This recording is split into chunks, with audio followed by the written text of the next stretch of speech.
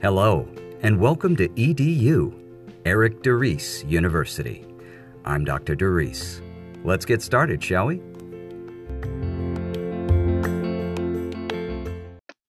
Writing Literature Reviews, 4th edition, Chapter 1. Writing Reviews of Academic Literature on an Overview.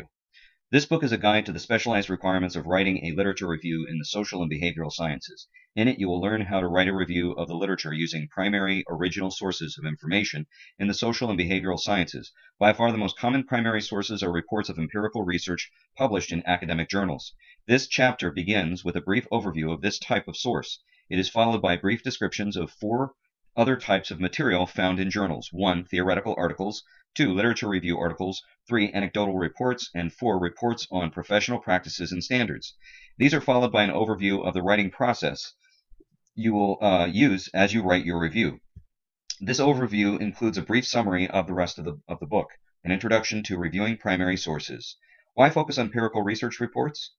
The focus of this book is on original reports of research found in academic journals. They are original because they are the first published accounts of research. As such, they are primary sources of information, detailing the methodology used in the research and in-depth descriptions and discussions of the findings. In contrast, research summaries reported in textbooks, popular magazines, and newspapers, as well as on television and radio, are usually secondary sources, which typically provide only global descriptions of results with few details on the methodology used to obtain them. As scholars, you will want to emphasize primary sources when you review the literature on a particular topic. In fact, your instructor may require you to cite primary sources exclusively in your written reviews of the literature. Journals in the social and behavioral sciences abound with original reports of empirical research. The term empirical refers to observation, while the term empirical research refers to systematic observation. Research is systematic when researchers plan in advance whom to observe, what characteristics to observe, how to observe, and so on, while empirical research is the foundation of any science. One could reasonably argue that all empirical research is inherently flawed, hence the results obtained through the research should be interpreted with caution. For instance, the following is a list of 3 major issues that arise in almost all empirical studies and the problems they pose for reviewers of research. Issue 1. Sampling. Most researchers study only a sample of the individuals and infer that the rest apply to some larger group, often called the population. Furthermore, most researchers use samples with some kind of bias that makes them unrepresentative of the population of interest. For instance, suppose a professor conducted research using only students in his or her introductory psychology class, or suppose a researcher mailed a questionnaire and obtained only a 40% return from recipients. Clearly, these samples might not be representative of the population of interest. Problem. A reviewer needs to consider the possibility of errors in sampling when interpreting the results of a study. Deciding how much trust to put in the results of a study based on a flawed sample is a highly subjective judgment. Issue 2. Measurement. Almost all instruments used for measurement in empirical research should be presumed to be flawed to some extent. For instance, suppose a researcher uses a self-report questionnaire to measure the incidence of marijuana use on a campus. Even if respondents are assured that their responses are confidential and anonymous, some might not want to reveal their illegal behavior. On the other hand, others might be tempted to brag about doing something illegal, even if they seldom or never do it. So what are the alternatives? One is to conduct personal interviews, but this measurement technique also calls for revelation of an illegal activity. Another alternative is covert observation, but this technique might be unethical. On the other hand, if the observation is not covert, participants might change their behavior because they know they are being observed. As you can see, there is no perfect solution. Problem. A reviewer needs to consider the possibility of measurement error. Ask yourself whether the method of measurement seems sound. Did the researcher use more than one method of measurement? If so, did the various methods yield consistent results? Issue 3. Problem identification. Researchers usually examine only part of a problem, often just a very small part. Here is an example. Suppose a researcher wants to study the use of rewards in the classroom and its effects on creativity. This sounds manageable as a research problem until one considers that there are many kinds of rewards, many kinds and levels of praise, many types of prized objects that might be given, and so on. Another issue is that there are many different ways in which creativity can be expressed. For instance, creativity is expressed differently in the visual arts, in dance, and in music. Creativity can be expressed in the physical sciences, in oral expression, in written communication, and so on. No researcher has the resources to examine all of these forms. Instead, he or she will probably have to select only one or two types of rewards and only one or two manifestations of creativity and examine them in a limited number of classrooms. Problem: a reviewer needs to synthesize the various research reports on narrowly defined problems in a given area, looking for consistencies and discrepancies from report to report, while keeping in mind that each researcher defined his or her problem in a somewhat different way. Because empirical research provides only approximations and degrees of evidence on research problems that are necessarily limited in scope, creating a synthesis is like trying to put together a jigsaw puzzle for which most of the pieces are missing and with many of its available pieces not fully formed. Considering the three issues presented, you might be tempted to conclude that reviewing original reports or empirical research is difficult. Undoubtedly, it sometimes is. However, if you pick a topic of interest to you and thoroughly read the research on that topic, you will soon become immersed in a fascinating project.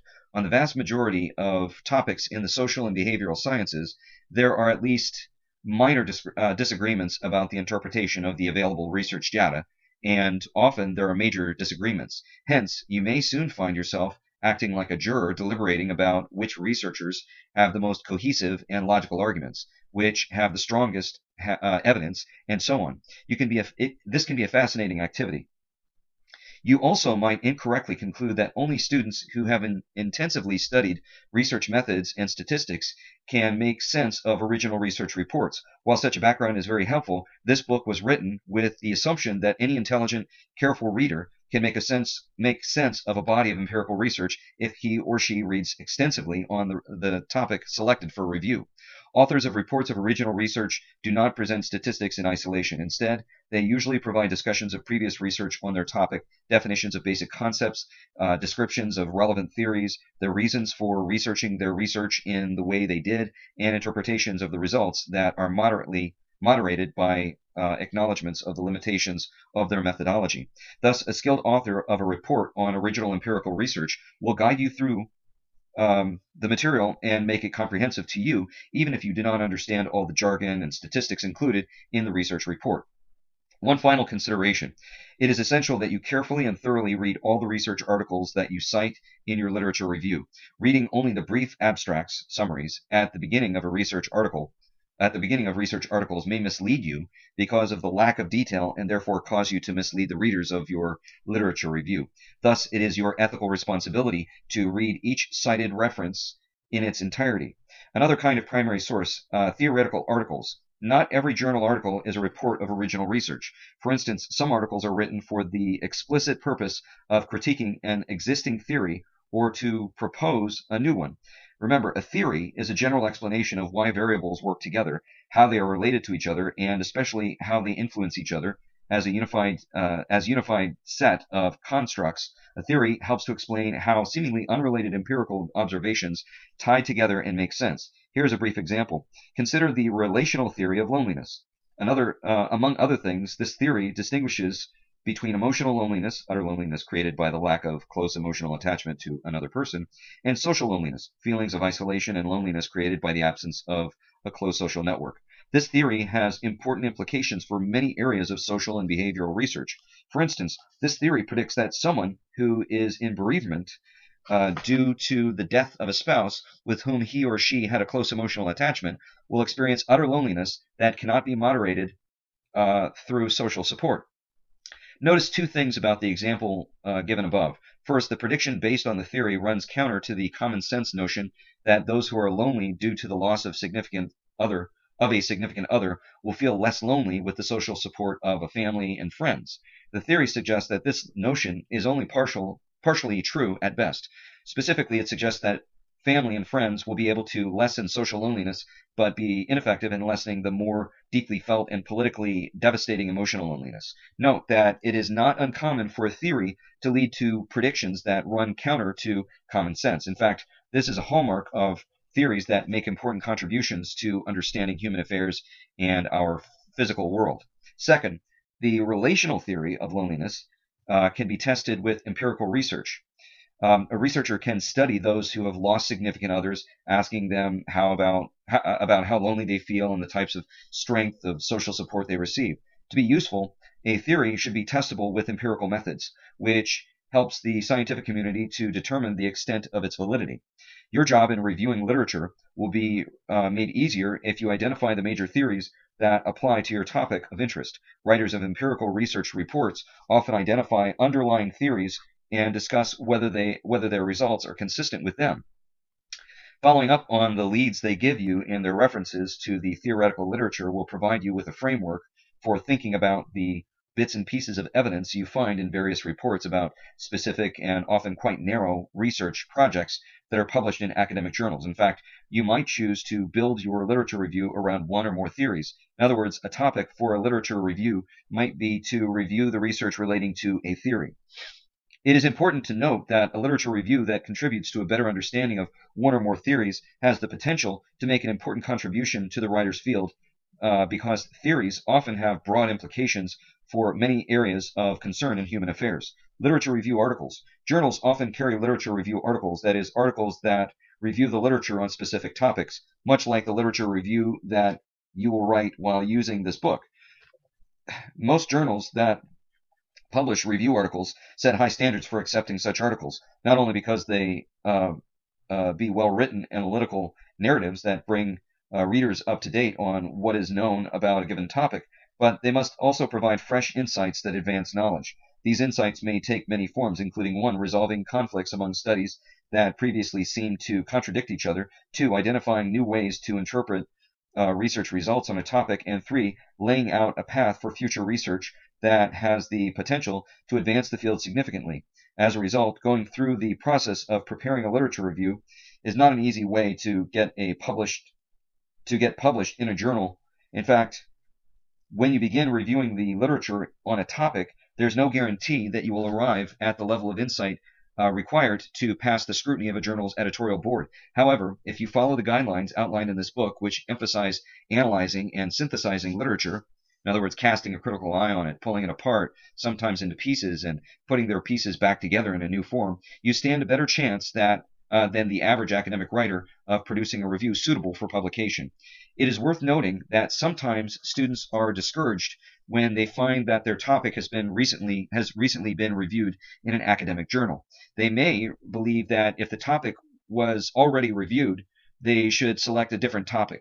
That is not necessarily a wise decision.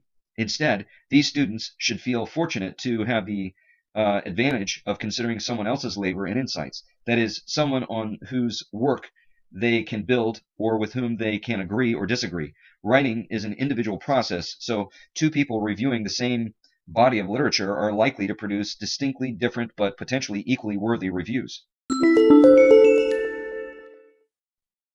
Anecdotal reviews. As you review the literature on a specific topic, you may encounter articles built on anecdotal accounts of personal experience. An anecdote is a description of an experience that happened to be noticed, as opposed to an observation based on research in which there was considerable planning regarding whom and what to observe, as well as when to observe a particular phenomenon in order to gather the best information. Anecdotal accounts are most common in journals aimed at practicing professionals such as clinical psychologists, social workers, and teachers. For example, a teacher might write a journal article describing his or her experiences with a severely underachieving student who bloomed academically while in that teacher's classroom.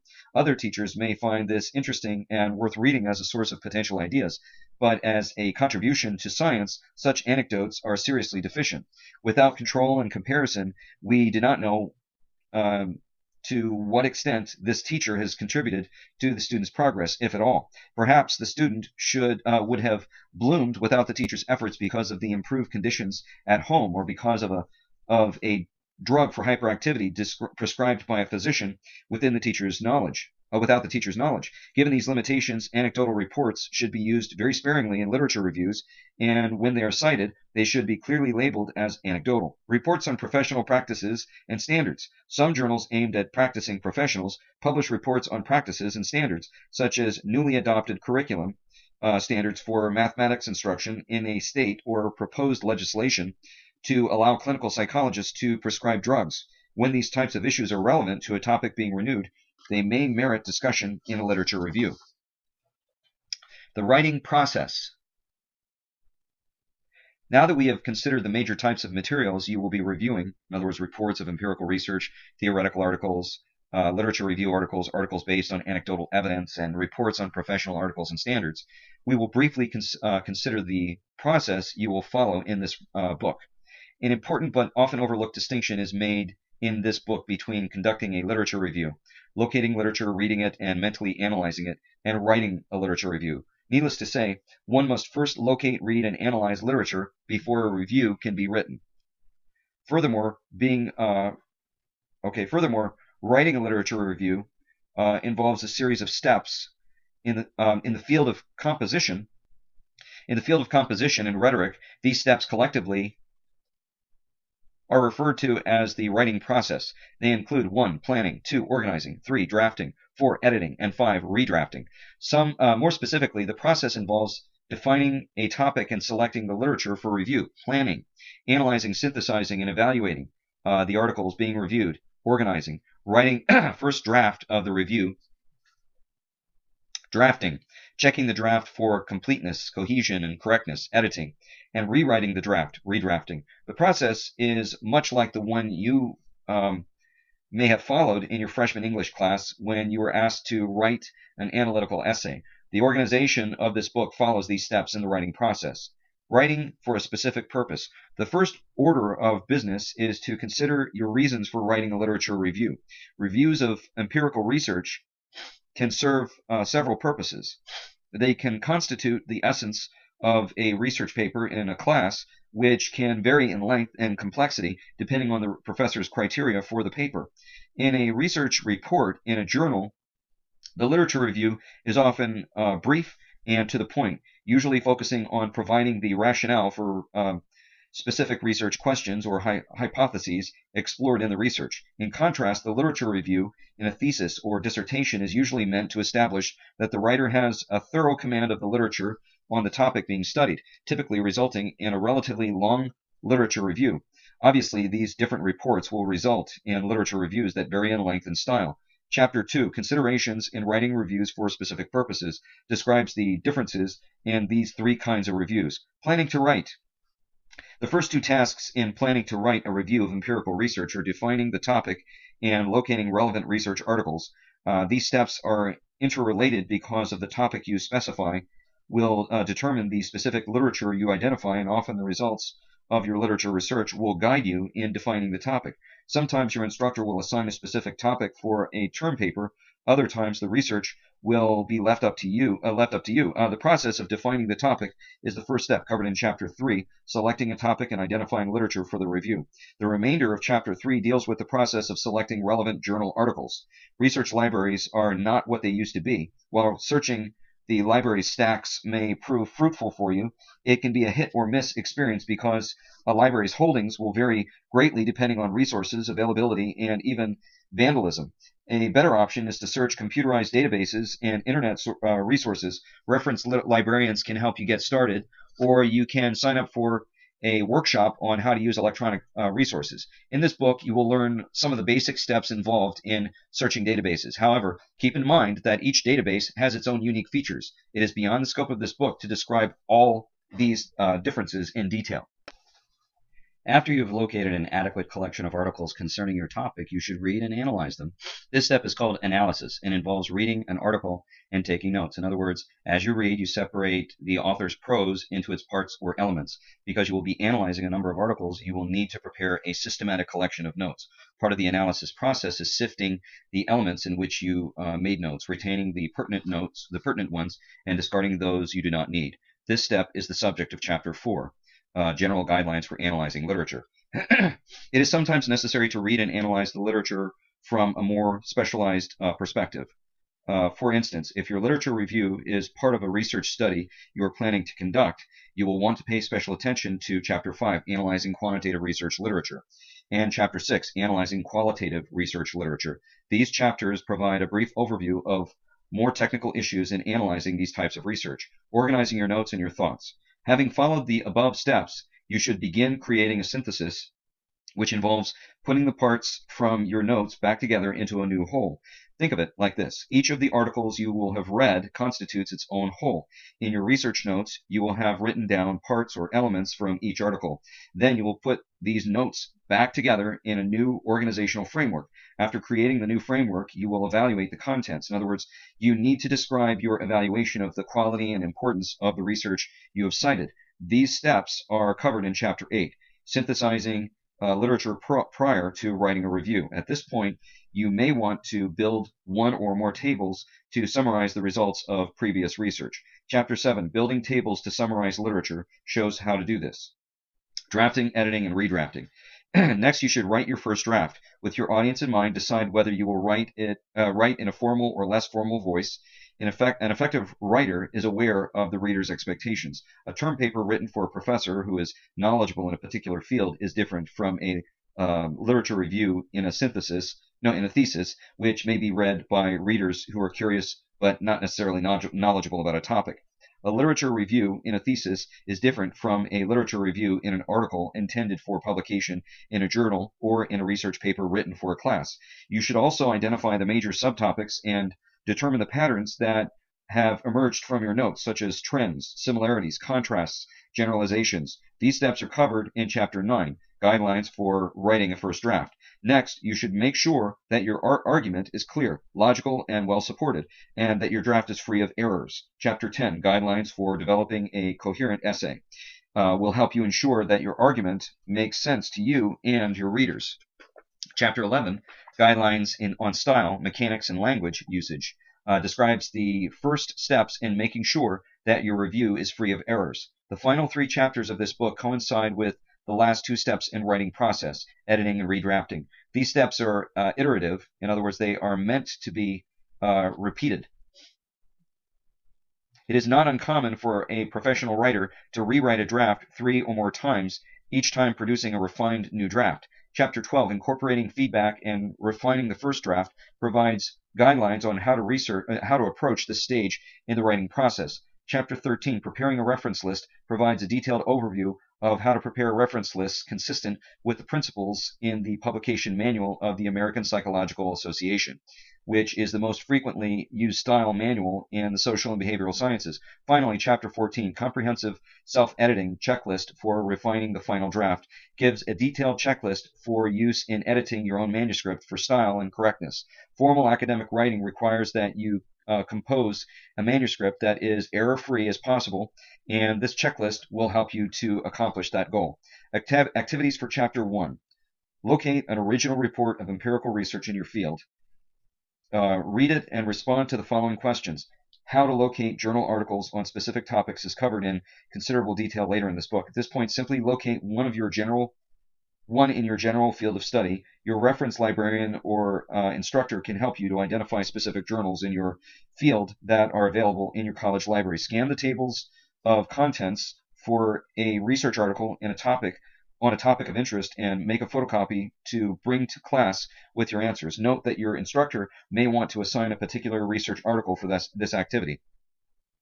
A. Are there any obvious sampling problems? Explain. Do not just read the section under the subheading Sample, because researchers sometimes provide additional information about the sample throughout their reports, especially in the introduction, where they might point out how their sample is different from those used by other researchers, or near the end, where they might discuss the limitations of the sample in relation to the results.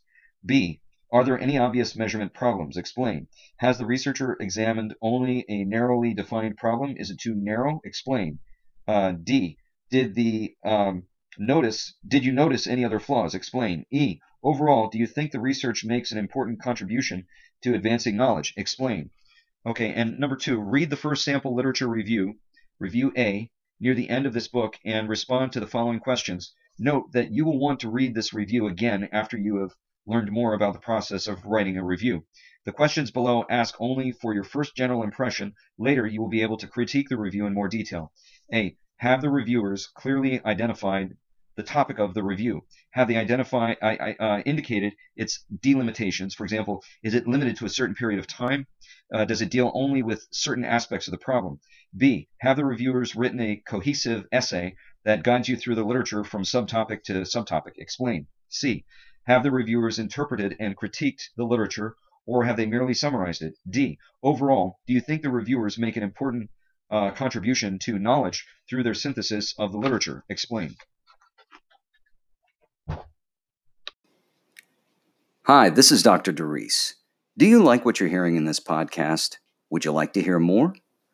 Well, why not support this podcast by making a donation? The amount doesn't matter. Whatever works for you, I am certainly grateful for.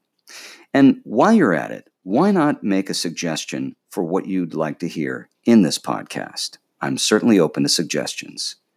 And let me just say, thank you for your support.